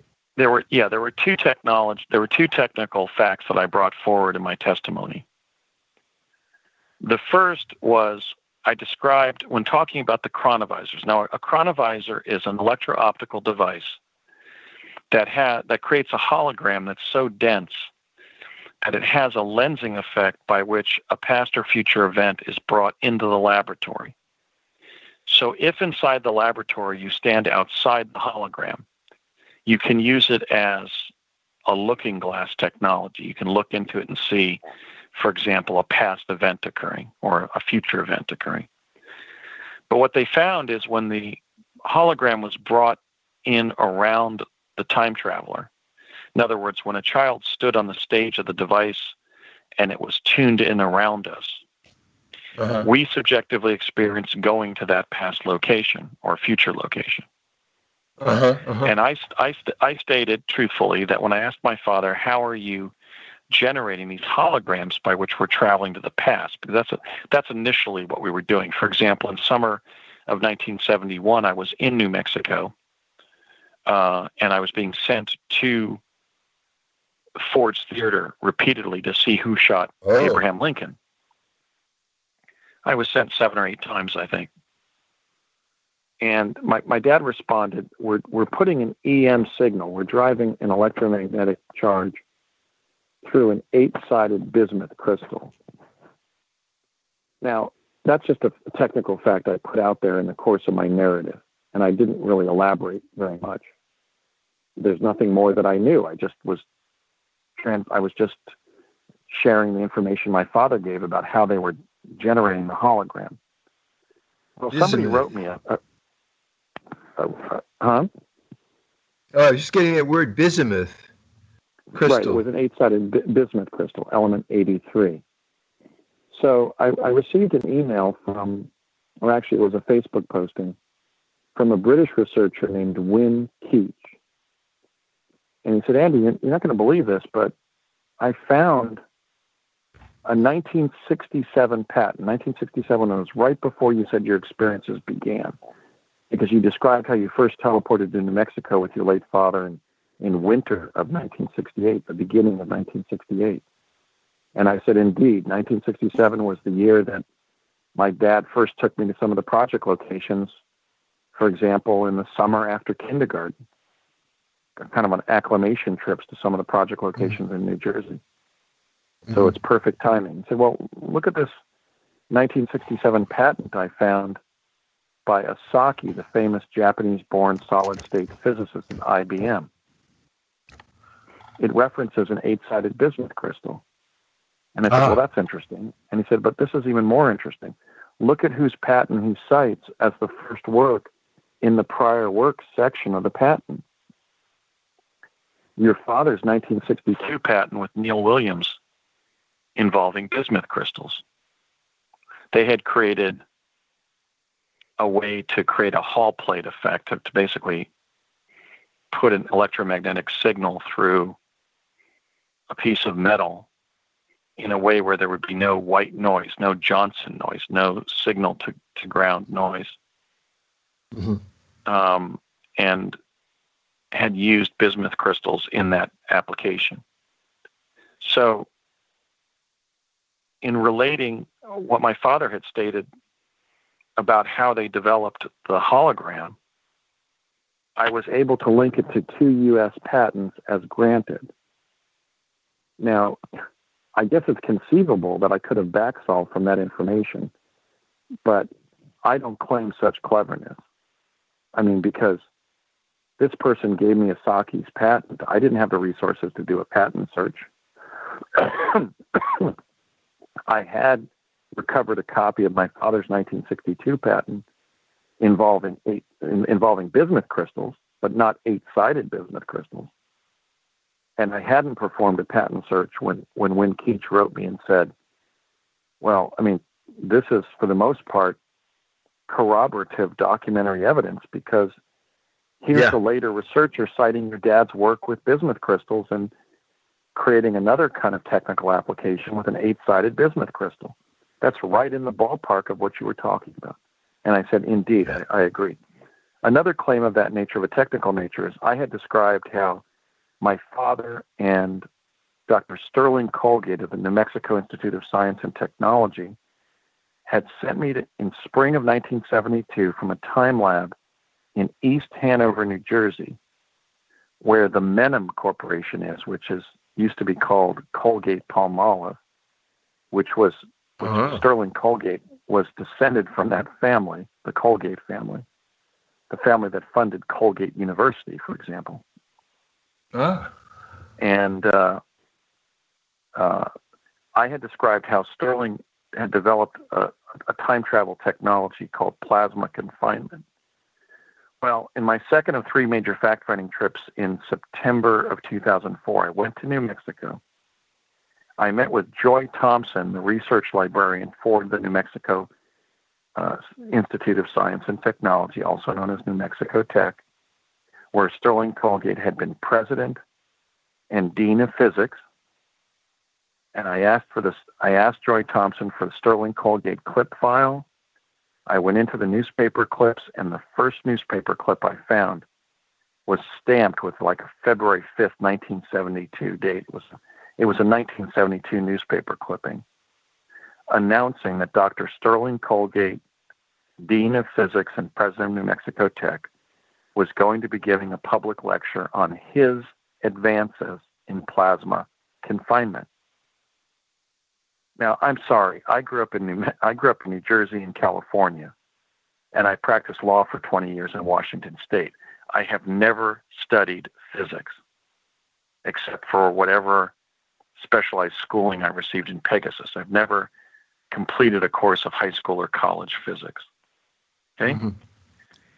I would have had to have known about the obscure technical work of this obscure physicist in New Mexico to have somehow fabricated that connection. And I didn't. I found proof of my claims in his clip file at his university. That's documentary evidence. That's a test. Can't be that's a hypothesis test. That's a valid test of a hypothesis. Yes. Right? According to prevailing scientific standards, I framed a hypothesis and I tested reality, and reality generated confirming data that there was such a scientist. He was affiliated with the same university that I mentioned, and he developed the same technical process that I had previously credited him with in the time travel context. Now, here's the difficulty with the inadequate way that we're evaluating non-ordinary claims. The $64,000 question is, was the plasma confinement that Sterling Colgate was researching in New Mexico and lecturing about that night the same plasma confinement that I remembered him using to send me to Gettysburg?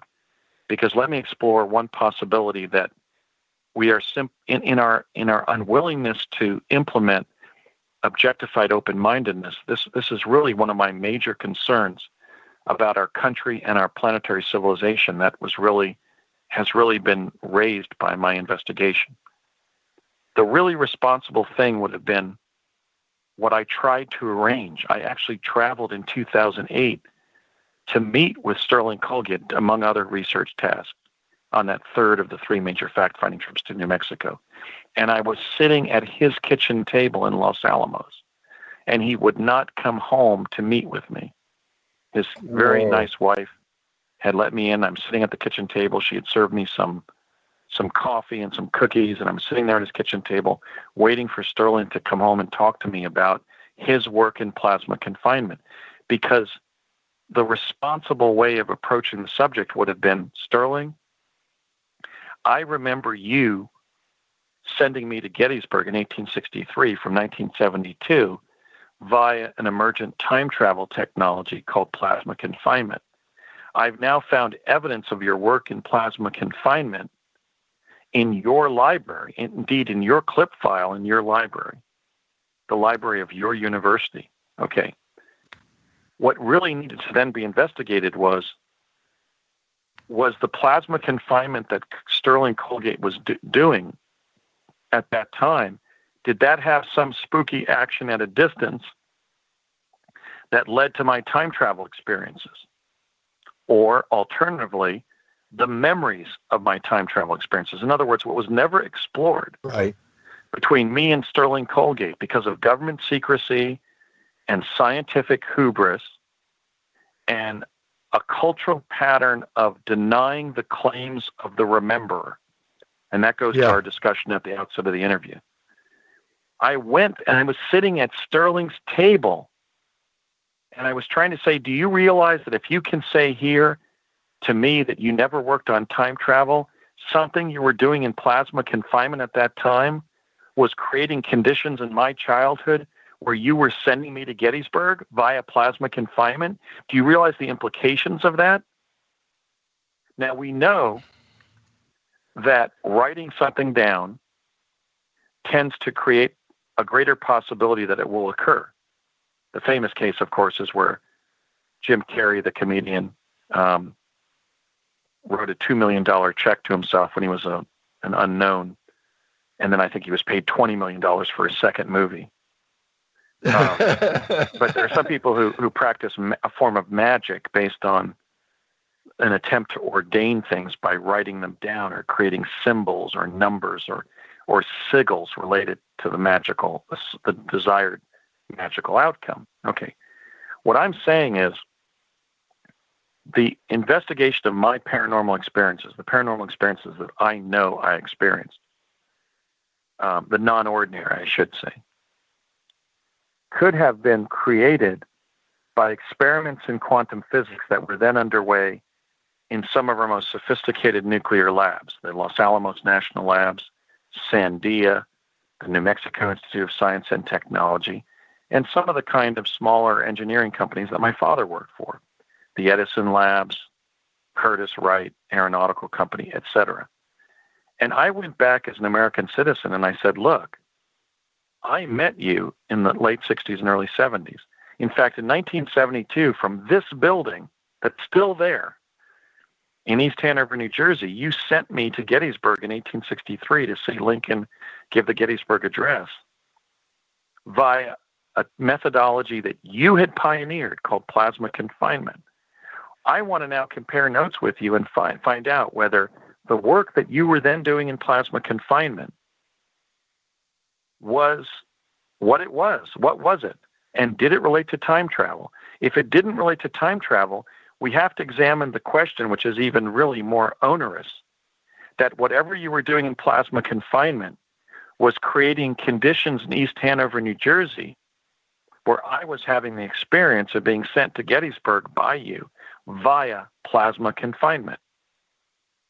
In other words, because we don't value the rememberer, because we suppress and accuse the rememberer of being a liar or crazy or delusional, we're not investigating offsets in quantum physics that in all likelihood have occurred, at least in some cases. Now, we have, for example, these great mysteries. Let me just go back to this fellow, because Stanton Frieden actually showed us the contract that people that sign certain information access documents, it says, you must deny that such a program exists. You must lie. If you don't lie, we can do all kinds of terrible things, like take away your pension. Something like that could be operating with this dude. Well, that is true. We know about JANEP 146E, which when you're doing military work, that provides for 10 years of imprisonment in Leavenworth military prison, a $10,000 fine, a loss of all of your pension. But absence of evidence does not connote evidence of absence. So, in fact, notwithstanding the existence of those kind of penalties, that doesn't go to the dispositive question of whether whatever Sterling Colgate was doing at that time in plasma confinement was having a spooky action at a distance effect and changing my world. Yeah. Changing the world in a way that he was not apprehending. Now, I'm sure that his secrecy involved his later work at the Los Alamos National Labs. I think Sterling was either the discoverer or did major work on quasars. He later was appointed at Landell, so that brings in probably work on nuclear weapon systems and that sort of things, sort of thing, in which his secrecy would have been secured. But the dispositive question of whether his work in plasma confinement in New Mexico during those years created essentially what might have even been an alternate, a branch reality where, if you will, where the Sterling Colgate I knew was the time travel scientist who sent me to Gettysburg. You see? We don't know. I mean, the Bible forbids sorcery. Well, what's sorcery? Sorcery is just putting a bunch of chemicals in a pot and drinking it, right? You don't know when you drink an hallucinogen really what the nature of your trip's going to be. I'm not saying that I didn't time travel under the auspices of Sterling Colgate. The problem is I did, and I remembered it.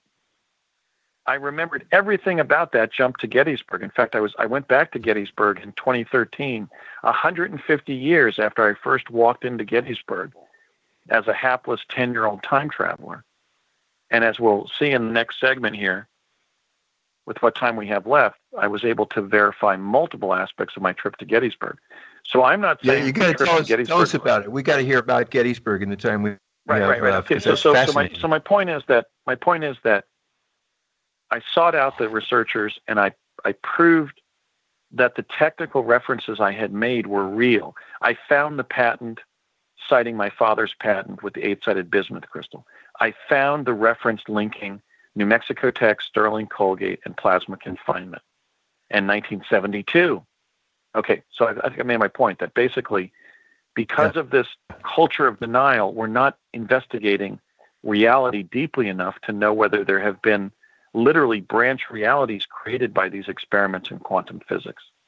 Okay, now, what did I find out about Gettysburg? Well, I went to Gettysburg in 2013. As you may recall, I originally walked into Gettysburg from the farmland north of Gettysburg. I now found that Gettysburg College is now located on that farmland. But I walked down Washington Street and into town, and a lot of the original buildings on those three major avenues that go east-west in Gettysburg are still there, as are Baltimore Street and Washington Street, just as they were in 1863. So what was I able to prove about Gettysburg that only a time traveler could have proved? Well, for one thing, I stated that when John Lawrence Burns, took me into a millinery shop and outfitted me with a warm jacket, which was a Union parka, a Union winter jacket, and civilian street shoes that were very large, way too large for a 10-year-old boy, that those shops were on the north side of Upper Emmitsburg Pike, also known as Ehrenberg Road. Well, I walked Ehrenberg Road, spoke with all the shopkeepers, and they said, yes, this establishment was here the day Lincoln was here. I walked across the street and found that the Irish Tavern across the street bore a plaque stating that it had been built in 1829. I found that the Dobbins House at the corner of Washington and Ehrenberg was constructed in 1776. So I found that street had establishments on it that Mr. Burns could have taken me into to outfit me with the shoes and the hat and the jacket that was his purpose for bringing me into the millinery shop. I also found that the reason the Gettysburg historians were discounting my account is because they were relying on a map published in the 1872 Adams County, Pennsylvania Atlas. So this was a situation where book-learned historians who were relying on a map that was made 9 years after I walked into Gettysburg as a time traveler from 1972, basically on November 19th of 1863, that they couldn't put that establishment there because they were relying on a faulty map published 9 years later in a county almanac. I then investigated the people who helped me. I investigated John Lawrence Burns. I described his appearance, how he was limping on what looked like a pretty severe leg wound, how he had a key to the shop, how he was walking through the downtown area in the early morning at about 8:30 when I walked into town so cold that my teeth were chattering uncontrollably. And I found the following. I described how he kindly helped me. He was worried that I was going to, quote unquote, catch my grip by being out in the cold morning air without shoes, without a jacket. I found that he had a lifelong pattern of volunteerism. He had volunteered himself into the War of 1812 as an adolescent and into the Battle of Gettysburg as a 69-year-old and been wounded in the hip after joining the Irish Brigade and being surrendered to the sidelines of the battlefield by a Confederate regiment flying a flag of surrender to protect him because they thought he was a hapless, elderly civilian who had gotten caught in the crossfire. Wow. Which I think shows some of the honor of the Confederate troops, or the troops of that day. So he was a volunteer by nature. He was so humanitarian that he had adopted the daughter of a woman in town who was mentally and physically fit but refused to work. She was surviving on donations in the town almshouse and refused to take a job. He adopted her daughter to care for the daughter. I found that he was listed in the Gettysburg Town Almanac, the town book, as cobbler and town constable. And I found that it was his habit to tour the downtown area in the early morning because he was town policeman. He was constable. Now, I described how he had a key to the millinery shop, the men's accessory shop, and he took me to the back row of shoes where the worst shoes were, and they were used men's street shoes. Well, John Burns is listed in the Gettysburg records as the town cobbler. A cobbler isn't a shoemaker. He's a shoe repairer. In fact, the owner of that shop, a man named David Kendallhart, was identified in the town records as attorney, town council president, and town shoemaker.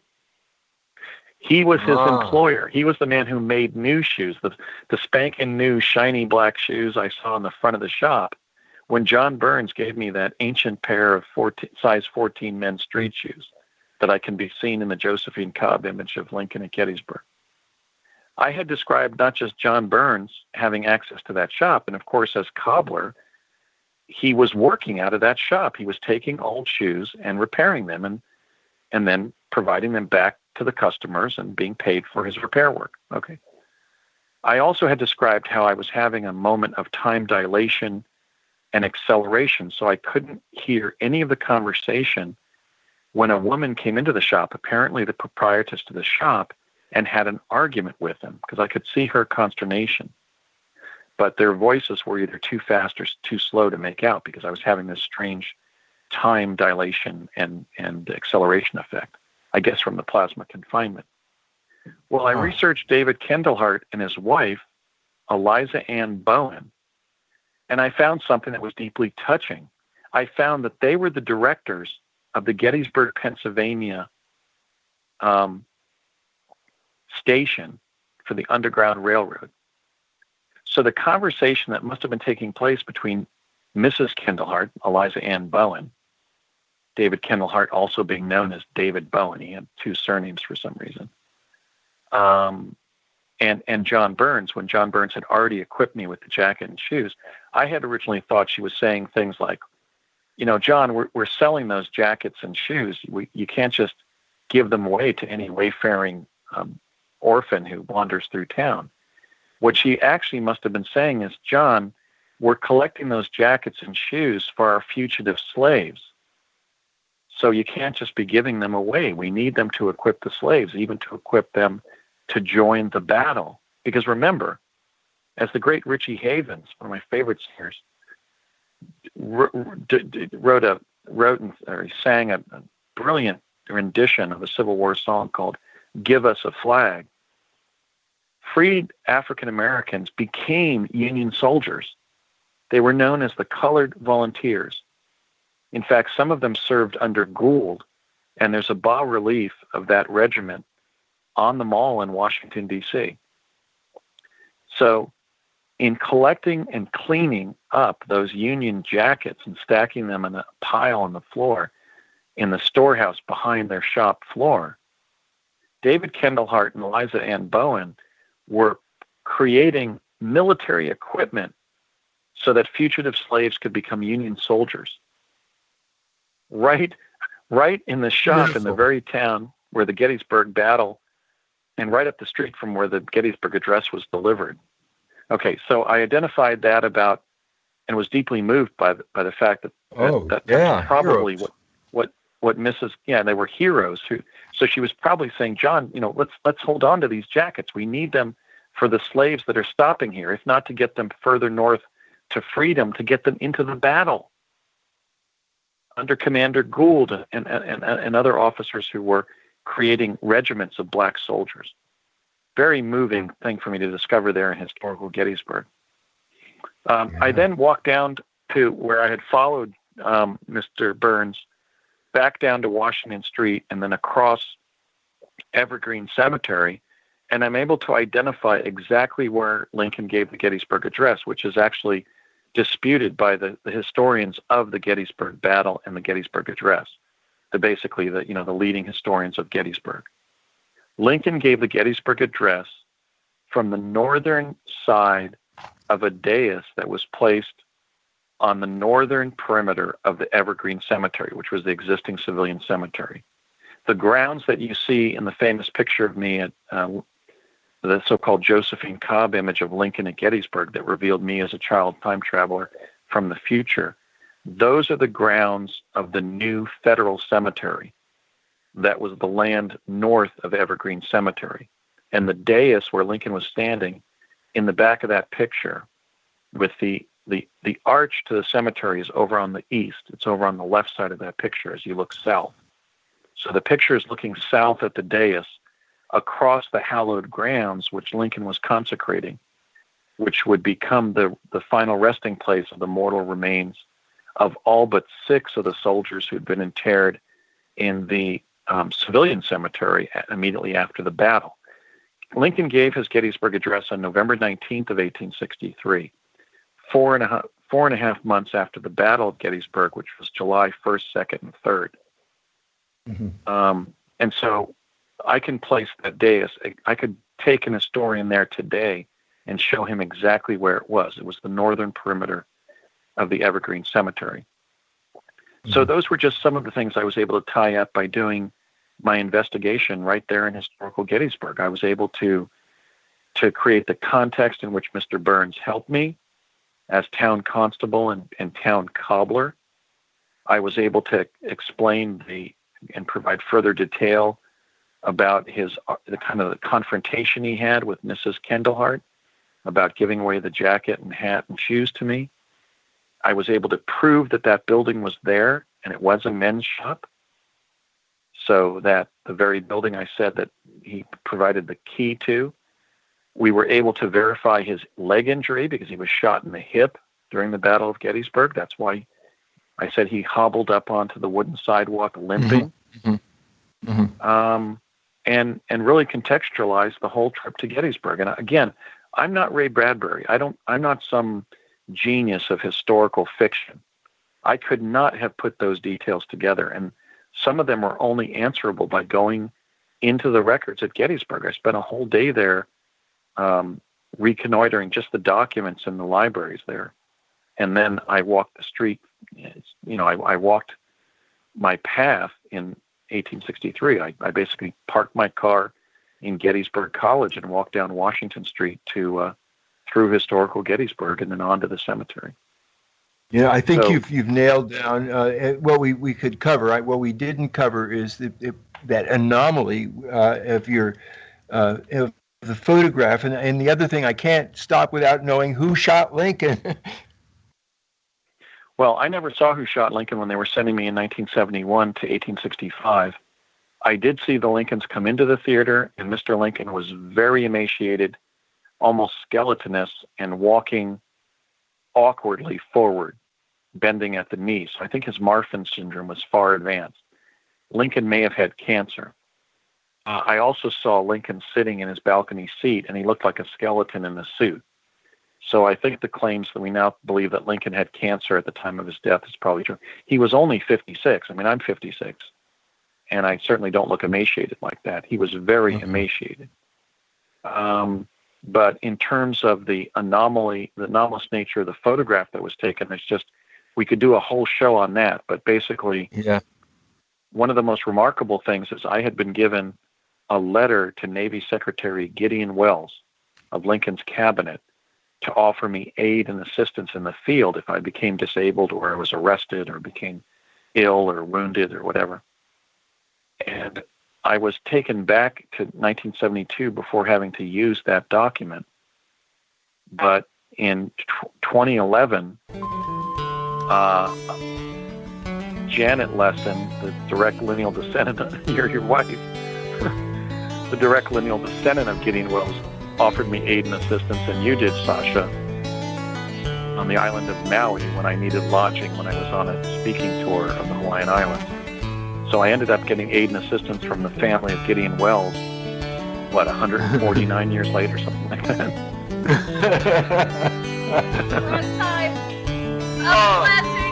Thank you so much. You got it. Aloha. Aloha. Mahalo.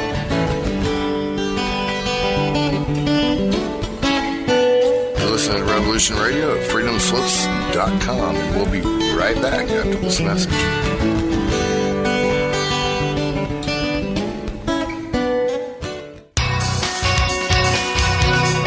Thank you for listening to Revolution Radio at freedomslips.com. Any commercial advertising you may hear in this program is of the sole discretion and benefit of the host of whose program you are listening to. Revolution Radio does not endorse any commercial products, nor does it accept monetary compensation for on-air advertising of commercial products, nor will it ever. We are and shall remain 100% listener supported. Any product advertising on this program are considered used at buyer risk, and Revolution Radio shall not be held liable for any claims or damages received from any product advertised within this program. Revolution Radio, where information never sleeps.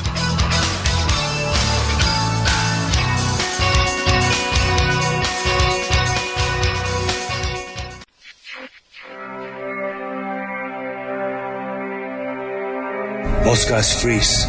That's your cerebral cortex looking for an answer it doesn't have. See? Even your brain knows you're screwed. The body's filling with adrenaline right now, whether you know it or not. Your heart's beating fast. It's getting a little harder to breathe. The neurobiological system is telling it to run, but your knees are too weak to move. Fear is not real. The only place that fear can exist is in our thoughts of the future. It is a product of our imagination, causing us to fear things that do not at present and may not ever exist. That is near insanity. Do not misunderstand me. Danger is very real, but fear is a choice. We are all telling ourselves a story.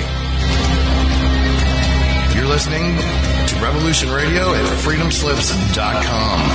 100% listener-supported radio. Reporting to danger. Unafraid. Right here, where information never sleeps. Revolution. Radio.